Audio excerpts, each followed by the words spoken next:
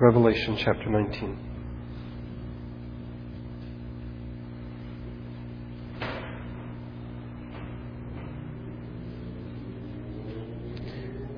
As we've seen, after the destruction of the great prostitute in chapter 18, in chapter 19, there is a scene of praise, rejoicing, and worship. As we saw last week, the only 4 times in the Bible that we see the word hallelujah are found here in this chapter. It means literally, you should praise the Lord or praise ye the Lord. We looked at the first 3 times that it is used. The first time it says, hallelujah, salvation and glory and power belong to our God, for true and just are his judgments. There is praise for God's deliverance, for his greatness seen in his glory and his power, because his judgments are just and true. See, we may not always be certain about our own judgment or the judgment of others. There should be no such fears about the judgments of God. Which, as I said last week, is a good thing, because the judgments that are described here seem really horrific. But we are here on earth, and those who are in heaven, whose vision is unclouded by sin, see things clearly, and they sing praise to God for his judgments. And what are his judgments? He has condemned the great prostitute who corrupted the earth by her adulteries. He has avenged on her the blood of his servants. Just, again, to remind you, the opposite of vengeance is worship. When we take matters into our own hands, and Gia read to us from Romans 12 that we are not to take revenge, when we do that, it is a form of anti-worship. Worship is giving these things to God and saying, you know what has been done to me, I commit this to you. And then when God takes care of it, then there is to be worship and to praise God for what he has done. I suspect that we are such a nature that is not quite as satisfying to us as it is getting to take revenge. But biblically, those things belong to God, because he alone sees things clearly and in their entirety. We don't know all the circumstances, all the reasons. We just know that we have been wronged. The second time we hear hallelujah, again they shouted hallelujah, the smoke of her goes up forever and ever. And if the first one presents problems, then this one certainly does, because it seems that, as I said last week, the people in heaven are almost giddy over the judgment that has come on the great prostitute. They seem so vindictive. But no, they are praising God for the trueness and the justness of his judgments. And I think our hesitation reflects a lack of confidence on our part in God's actions. Those in heaven see clearly, and they praise God. The third time we hear hallelujah, the 24 elders and the 4 living creatures, they fall down and worship God who sits on the throne, and they cried, Amen. That is, we agree, hallelujah, praise the Lord. Just to remind you, the 24 elders represent the church. The 4 living creatures represent the rest of God's creation here on earth. And they join in with the chorus and they say, yes, God is to be praised for what he has done. Today we begin with the 4th and final hallelujah. It begins in verse 6. And let's just read our entire passage today, verses 6 through 10. Then I heard what sounded like a great multitude, like the roar of rushing waters and like peals of thunder, shouting, Hallelujah! For our Lord God Almighty reigns. Let us rejoice and be glad and give him glory. For the wedding of the Lamb has come, and his bride has made herself ready. Fine linen, bright and clean, was given to her to wear.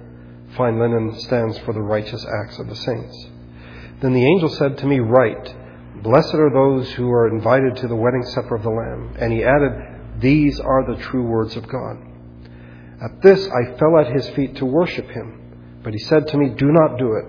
I am a fellow servant with you and with your brothers who hold to the testimony of Jesus. Worship God, for the testimony of Jesus is the spirit of prophecy. What is the basis of this praise, this 4th and final praise?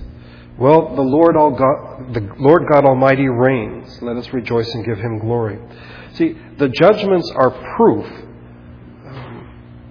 Not that any was needed, but they are proof that God is in control. Not the dragon, not the first beast, not the second beast.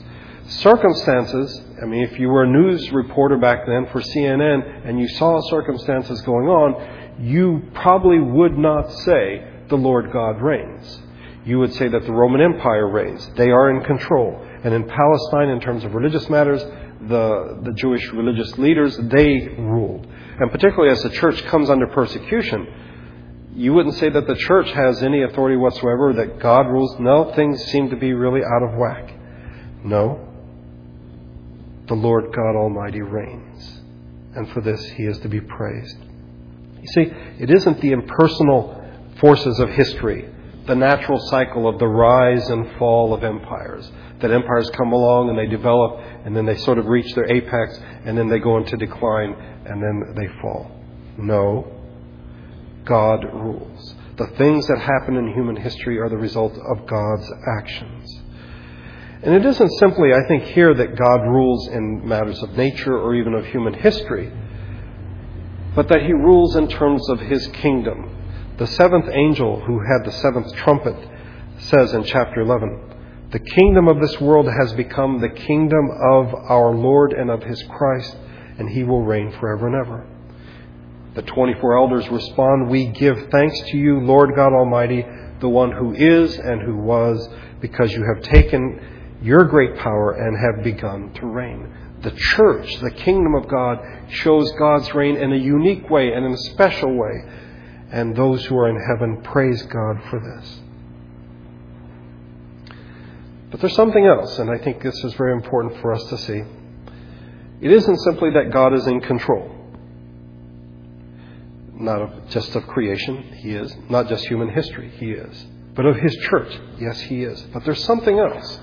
And that is that the foundational virtue, if you wish, the foundational purpose or motivation of His rule is love. I think in going through the book of Revelation, we haven't heard that a lot. And we may be so intrigued by the matter of judgment that we may in fact forget that what drives God, if we could put it that way, His character is that of love. And that's why what follows speaks of that. Let us rejoice. Okay, why? For the wedding of the Lamb has come, and His bride has made herself ready. Fine linen, bright and clean, was given to her to wear. And now, hopefully, it begins to come together a bit. We should understand that the destruction of the great prostitute, the unfaithful wife, and the marriage of the Lamb and His bride, the faithful wife, are correlative events. It is the end of one marriage, if you wish. Israel, who was bound by covenant to God, the unfaithful wife, the prostitute wife, has now been destroyed. And a new wife, the bride, has come in her place. And this is the church. The old covenant has been dissolved and the new covenant has been enacted. We saw this in chapter 11, that the temple in heaven is now open. We can now go to God freely because of Christ. We don't go through a priest. We don't go through an intermediary. We can go directly to God because of the new covenant. By the way, if you look at the Old Testament law, the penalty in the Old Testament for adultery was death. Death by stoning. Which meant that the marriage was dissolved. There's no longer a marriage because one of the partners is dead. Paul tells us this in Romans chapter 7. That once that a partner has died, we speak of widows and widowers, and they did in that time as well. But the marriage is dissolved. The surviving partner is now free to marry. Israel has been destroyed, or will be destroyed in 70 AD. The covenant has been dissolved. And as Jesus said, this is the new covenant between Him and His church. With the destruction of the prostitute, the unfaithful wife, comes the presentation of the bride, the faithful wife. Now, John's vision of the bride will not be sort of fleshed out until chapter 21. But I find it interesting that The prostitute is first mentioned in chapter 14, almost sort of a throwaway thing, the great prostitute. And it's not till chapter 17 that we're given the details. Likewise here, the bride is presented, but we will learn more about her in a couple of chapters. Her grand entrance, if you wish, will be in chapter 21. There are two things, though, here about the bride that I want to mention. Let me stop a minute. The Lamb is obviously the Lord Jesus Christ. We've seen that thus far, and the Lord willing, we will see it next week, where we will look at the rider on the white horse, the victorious Lamb. He is the bridegroom. Okay. But the bride, this is something new. This is something that's been thrown out of us and won't actually be fully explained till later on. Two things I want to examine. First of all, the bride has made herself ready. As John describes things, the church has successfully met trials and tribulations, has passed through great tribulations, and is now ready for the marriage. If you remember, John has seen the martyrs in heaven, those who have died for the faith. They were faithful till death. And now it is time for the marriage supper, the wedding supper. The call of the book of Revelation is to endure and to remain pure. This call is to God's people, the bride, and they have done so. By the way, Paul writes about this, and let me read to you from Ephesians. I think of Tom here, who was able to go to Ephesus. It's a real place. It had real people.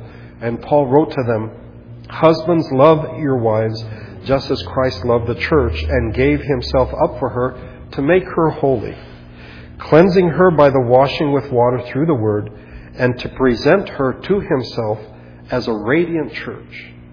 We might even say a radiant bride, without stain or wrinkle or any other blemish, but holy and blameless. Paul wrote to the Corinthians. He was very concerned about the false teachers that had come in. He says, "I am jealous for you with a godly jealousy. I promised you to one husband, to Christ, so that I might present you as a pure virgin to him." In other words, the reason I came to preach the gospel is that you might come into the bride of Christ, and I want to present you to Christ as a pure virgin, as a bride without wrinkle or blemish. "But I am afraid," he continues, "that just as Eve was deceived by the serpent's cunning, your minds may somehow be led astray from your sincere and pure devotion to Christ." In the language of John, Paul is afraid that the Corinthians, rather than being this bride in fine linen, will be like the great prostitute, those who go after other gods. Jude, in his doxology, writes wonderfully, "To him who is able to keep you from falling and to present you before his glorious presence without fault, and with great joy." So first of all, the bride is making herself ready. That's the first side. The second thing is, it was given to her to wear. And then we are told about the linen, fine linen, bright and clean. The King James, I think, is much clearer in this matter, and I would refer you to it. "And to her was granted that she should be arrayed in fine linen, clean and white." That is, she is granted the privilege of wearing this linen. It isn't something she does on herself, that she has the capacity to do herself. It is something that is given to her. The other night, Gia was reading something that she mentioned to me, a brief thing by Søren Kierkegaard, the Danish philosopher.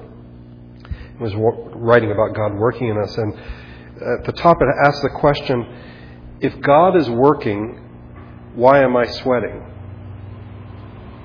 And the second question, does God work through us? I think it's a natural question. Am I to do the work? Does God do the work? I mean, does the bride put on this fine linen, or does God give her the fine linen? I mean, what goes on here? I think what we find in Scripture is a dual emphasis. That it is God who is at work in us, but then we are to work as a result of what He has done.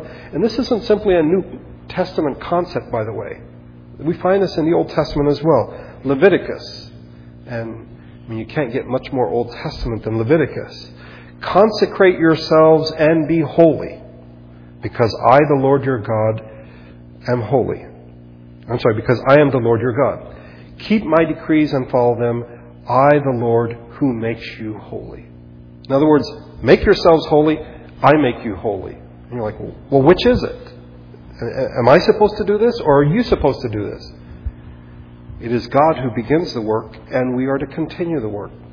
In Philippians chapter 2, Paul writes, continue to work out your salvation with fear and trembling. Now, if we just stop right there, I think we would have a very distorted view. Okay, it's up to me to work and work and work and get my salvation so I can get to heaven. But he doesn't stop there. Continue to work out your salvation with fear and trembling, for it is God who works in you to will and to act according to his good purpose. The bride puts on the fine linen. It is granted to her to wear the fine linen. The two aspects are both necessary. This past week I was listening to the Old Testament on CD, and something caught my ear. I was in Leviticus, in Exodus, and then on to Leviticus. But earlier in the book, in chapter 29, God says to Moses, there, that is at the tabernacle, I will meet with you and speak to you. There also I will meet with the Israelites. The place will be consecrated by my glory. In other words, my presence will consecrate the tabernacle. And then, in chapter 40, at the end of the book, Moses is given instructions about how to consecrate the tabernacle. And he gets olive oil and these spices and everything and goes around splashing stuff. And I'm like, and it just caught my ear as I was listening. Wait, this has already been done. God said he would consecrate the tabernacle by his presence. And now he's telling Moses to consecrate. There are two aspects. There is God's part, there is our part. Our part will not exist apart from God. But we cannot say, well, we'll just sort of kick back and let God do everything. No. We are to be involved as well. And I think this helps us to understand what follows, because we are told in parenthesis in the NIV, fine linen stands for the righteous acts of the saints.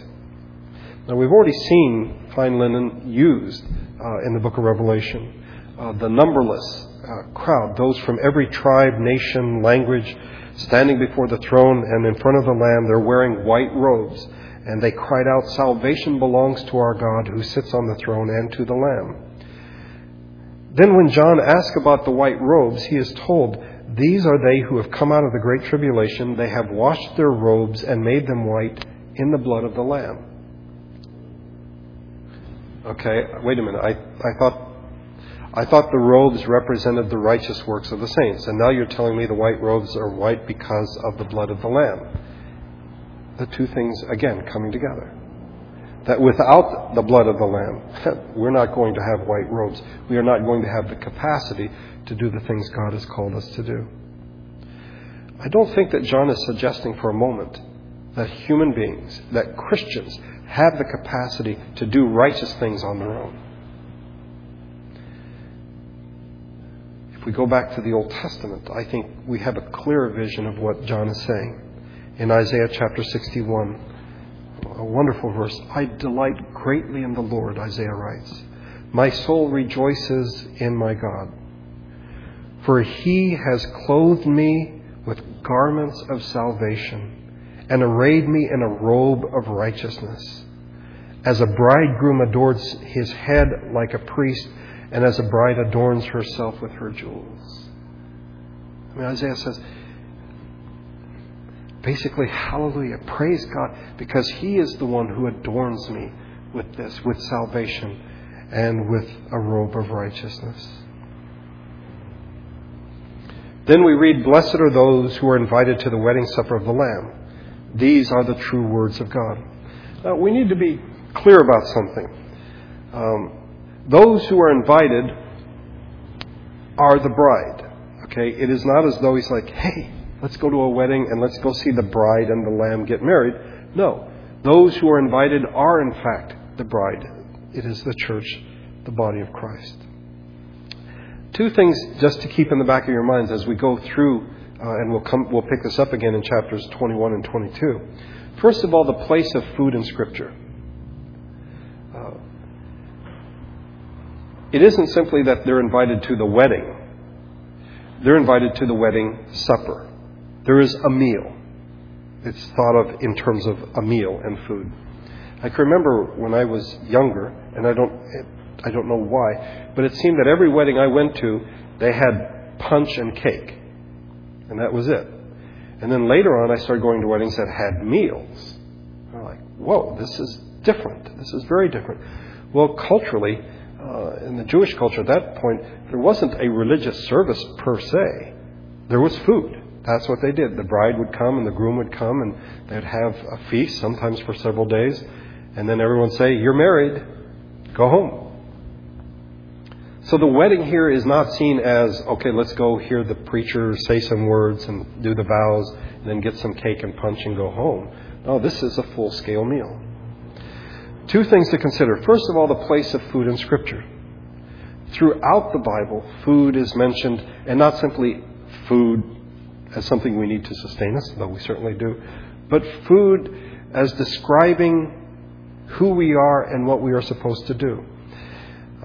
It is necessary that we have food. And so after God told Adam and Eve to have dominion over the earth, God then said to them, I give you every seed-bearing fruit or seed-bearing plant on the face of the earth, and every tree that has fruit with seed in it, they will be yours for food. In other words, I have provided food for you. Then he puts them in the Garden of Eden, which has all these trees that have all of this fruit. And then there is the forbidden tree. And the fall of mankind is seen in terms of eating something that is forbidden. I find it interesting that people always think of it as an apple and sort of miss that it doesn't really matter what fruit it was the eating of it that was an act of disobedience. And you and I are here today in a fallen condition because somebody ate something they shouldn't eat.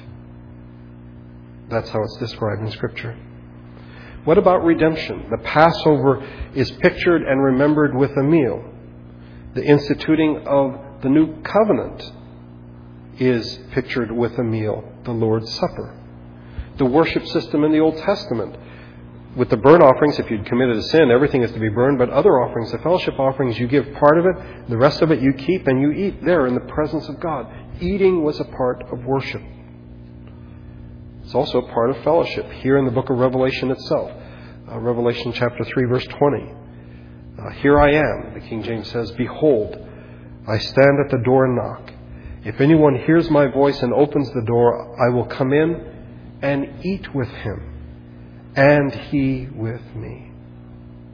So I think as we approach this idea of the wedding supper, we need to remember the place of eating in Scripture. Secondly, we need to remember the place of feasting in Scripture. Not simply eating, but actually feasting. The culmination of God's work. When you read the Old Testament prophets, when they look ahead to this wonderful time in the future, it's generally described in terms of a feast. Isaiah chapter 25. And listen to what Isaiah writes and see if it doesn't remind you so much of what John writes.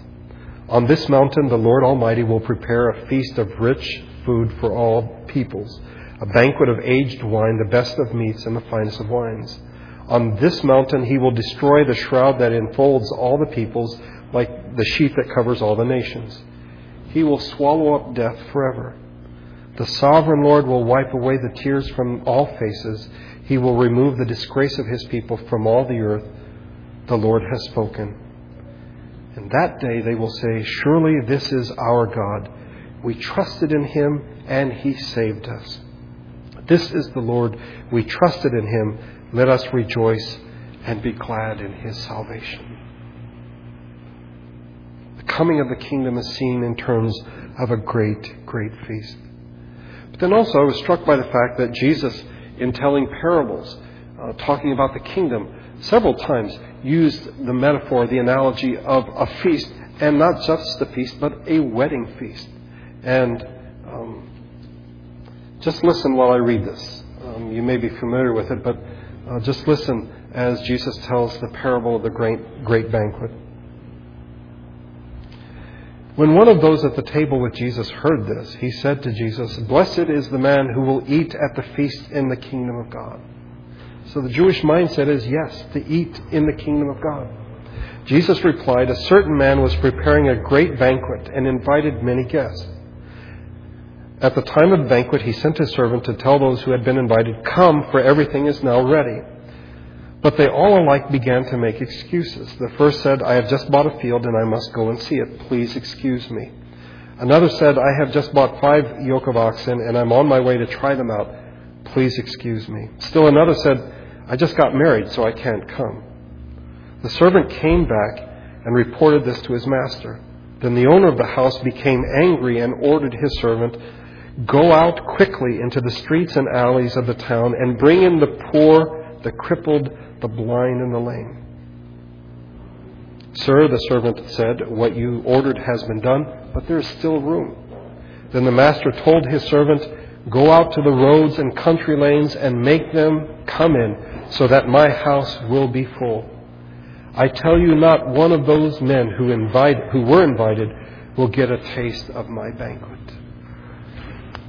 The gospel says, "Come, come," and is to come to a banquet. And here we have the marriage supper of the Lamb and the bride. So we shouldn't be surprised that the culmination of the relationship between God and His people, first of all, it is described in marital terms, a husband and a wife. But it is also described in terms of the wedding supper, this great feast of rejoicing. When we get to chapter 22, we will see even more about this, the tree of life that has 12 crops of 12 crops of fruit, one every month of the year. The angel tells John these are the true words of God. I suspect that John must have been overwhelmed. He has seen the destruction of the unfaithful wife. And now he hears of this wedding that is coming for the bride, the faithful wife. At this point, he falls down at the feet of the angel. And for the second time in the book of Revelation, John is rebuked. John is corrected. The first time was in chapter 17, when he saw the great prostitute and he was astonished. He marveled at it. And I mentioned this before. The King James, I think, puts it so much more clearly. "And when I saw her, I wondered with great admiration." Here he sees this great prostitute on the scarlet beast, and rather than being repulsed, he's just filled with admiration for this beautiful woman. The Bible is realistic. Evil doesn't always appear evil. Sometimes it is seductively beautiful. I mean, when Eve looked at the fruit on the tree, she saw that it looked good. It looked like it might taste good. And John has to be corrected. And the angel says, why are you astonished? Why are you marveling at this? This is not something that you should admire. Let me tell you what's going on here. Here we have a second time that John is corrected. Here the issue might seem to be that of mistaken identity. That is, that John is worshiping an angel, perhaps thinking that this is the Lord Jesus himself because of what the angels had to say. Just this marvelous news that he has just proclaimed. But the angel says, no. I'm a servant just like you. Now, if you think about it, it's really fascinating that this is even included in the book of Revelation. I mean, we've been talking about cosmic things here. I mean, about falling stars, the destruction of the earth. I mean, we've been talking about major things. The language is cosmic. And now John makes a mistake. We might even want to attribute it to enthusiasm or just being overwhelmed with emotion. I'm thinking if I'm writing the book of Revelation, I probably don't include this because it seems a rather insignificant event compared to everything else.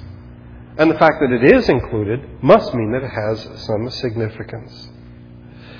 Now, is it possible that John has fallen into idolatry, that he is now worshiping someone other than God?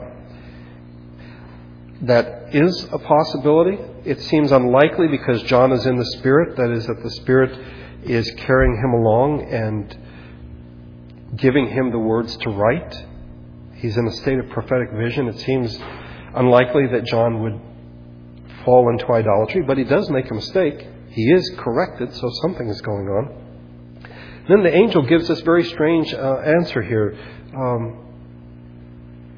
Rather than saying, as Jesus did to the devil, you should worship God and Him only, read the Old Testament, he says, I'm just like you. I'm a servant like you. The answer is seen in two things. First of all, I'm not completely convinced that John was worshiping in the sense we think of, worshiping God. The word that is used is found throughout the Bible, which means to show reverence, to fall at the feet of someone, maybe to kiss their feet or to kiss the hem of their robe, but not worship in saying that you're God. It is possible, but I don't know that that's what is intended here. I think the answer is where the angel says to him, I'm a fellow servant with you and with your brothers who hold to the testimony of Jesus. In other words, you should not be worshiping me. Perhaps you should not even be showing reverence to me, somehow elevating me above yourself. I'm just like you. I'm a fellow servant. Now, granted, angels biblically are presented as higher than us, but we are presented as higher than them in that we are the people of God and they are not. But the angel says, listen, I'm just like you. I'm just a fellow servant. And then we read the statement, for the testimony of Jesus is the spirit of prophecy. And this seems to almost be out of left field. I mean, what exactly is being said here? The work of the Spirit is singular. The Spirit has one job. That is to speak of Christ. The work He does in our lives is all wrapped around that single task of telling us of Christ, of prophesying of Christ, of preaching of Christ. And so if you speak of Christ, this is the spirit of prophecy. Listen to what Jesus said the night before He was put to death. When the Counselor comes, whom I will send you from the Father, the Spirit of truth who goes out from the Father, He will testify about me. And you must also testify, for you have been with me from the beginning. In other words, the Spirit comes, He'll talk about me, the Lord Jesus. When you go out and preach, you'll talk about me, the Lord Jesus, because you have been with me from the beginning. Again, He says, but when He, the Spirit of truth, comes, He will guide you into all truth. He will not speak on His own. He will speak what He hears, and He will tell you what is to come. He will bring glory to me, again, to Jesus, by taking from what is mine and making it known to you.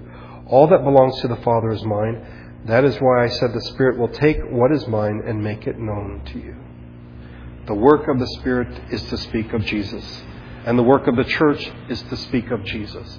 And the angel says, listen, John, we're doing the same thing. We have the same job. We are here to speak of Christ, the Lamb. And the Lord willing, next week we will look at the Lamb. And the final sevens, the final group of sevens, we've had 3 thus far. The 7 seals, the 7 trumpets, the 7 bowls. And now we have the 7 statements, and I saw. And then the prophecy will be completed. 2 things to consider and to meditate on as we leave.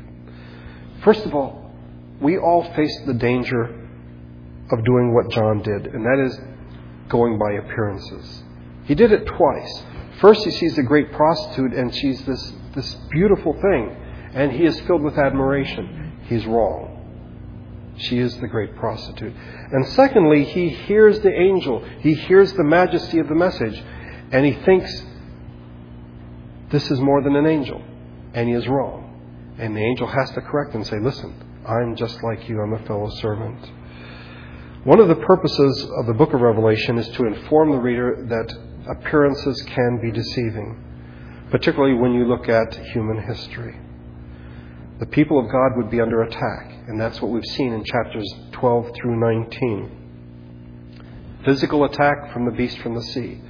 The church is going to go through terrible persecution, and there will be the temptation to think that political power is the ultimate power, that no one can defeat the Roman Empire. They are the power in the world.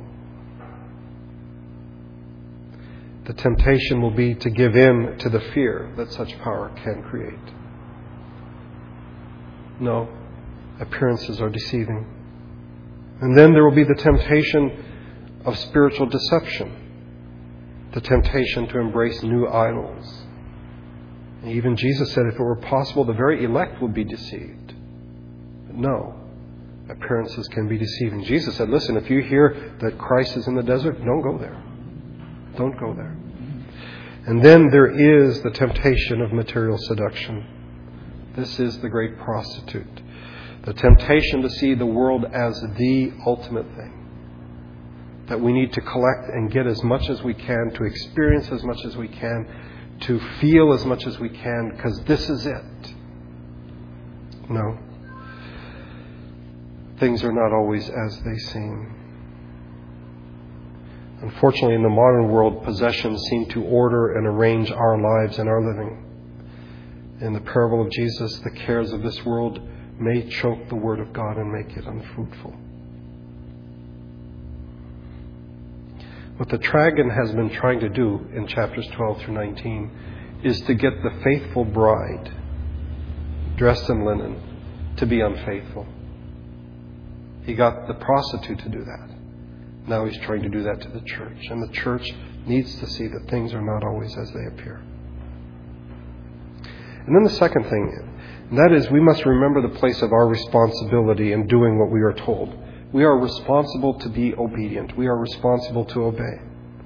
But always remember that apart from God's grace, we can't obey. And again, it's that the two aspects of it. And being human, we don't do that very well. We tend to go to one or the other.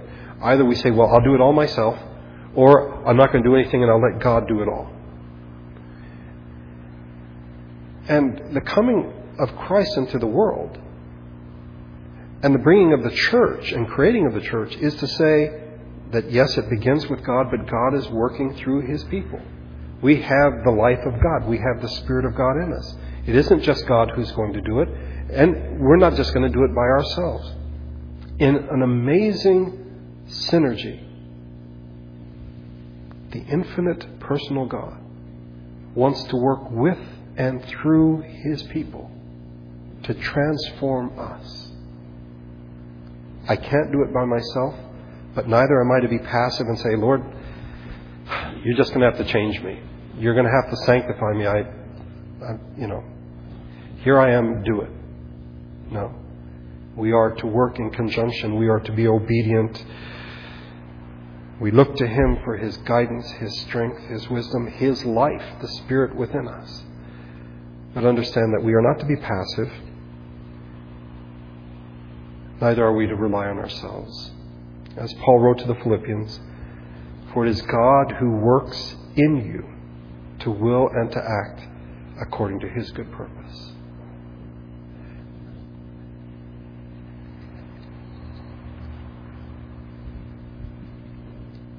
I would dare say if there's one thing that I forget most as a Christian, it is that. I find myself going back and forth from the, and we live in a world of self-help. Yes, I'm going to get my act together, to a passive, it's just the way I am, Lord, you're going to have to change me. And to recognize and to remember that it is, in fact, to be a conjoining. It's a wedding, it's a marriage, after all, isn't it? The language that is used. It is the coming together of the Creator and His creatures to do His work in the world. Jesus told His disciples, apart from me, you can do nothing. Absolutely true. But neither are we supposed to say, well, since I can't do anything apart from you, here, you do it all. And it's something by the grace of God that we need to remember and to put into practice into our lives every day. Because the temptation is to go to one or the other. And we need them both. Let's pray together.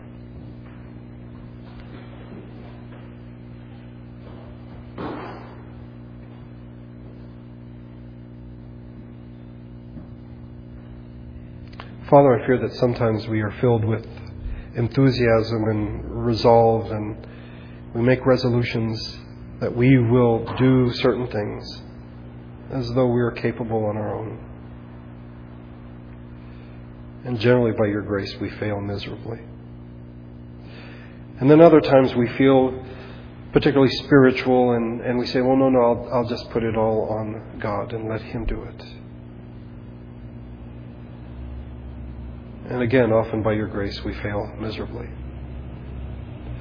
May we see, as we see here with the bride, that it is a work that you have begun in us. But you want to live among us and work with us. You call us to be obedient and not simply to do what you say, but to work hand in hand with you. That we might be transformed into the people you want us to be.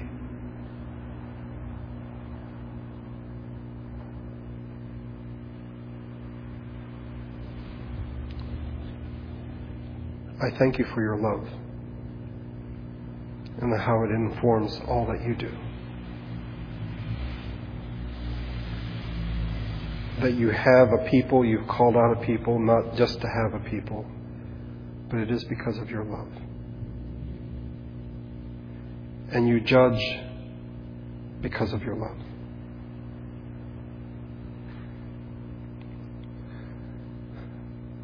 I thank you for the time we could spend together today.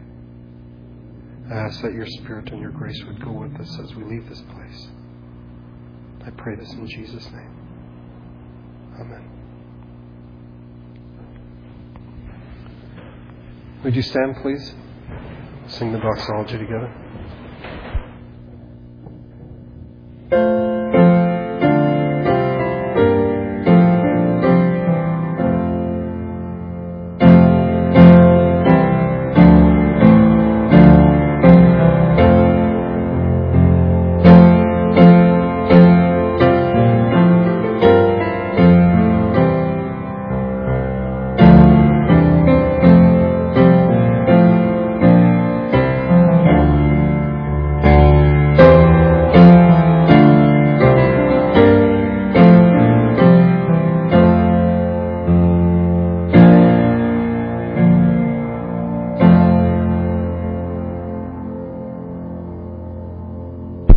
I think we still have some birthday cake upstairs as we remember and celebrate Tessa's birthday. Micah, did you bring some of your work with you?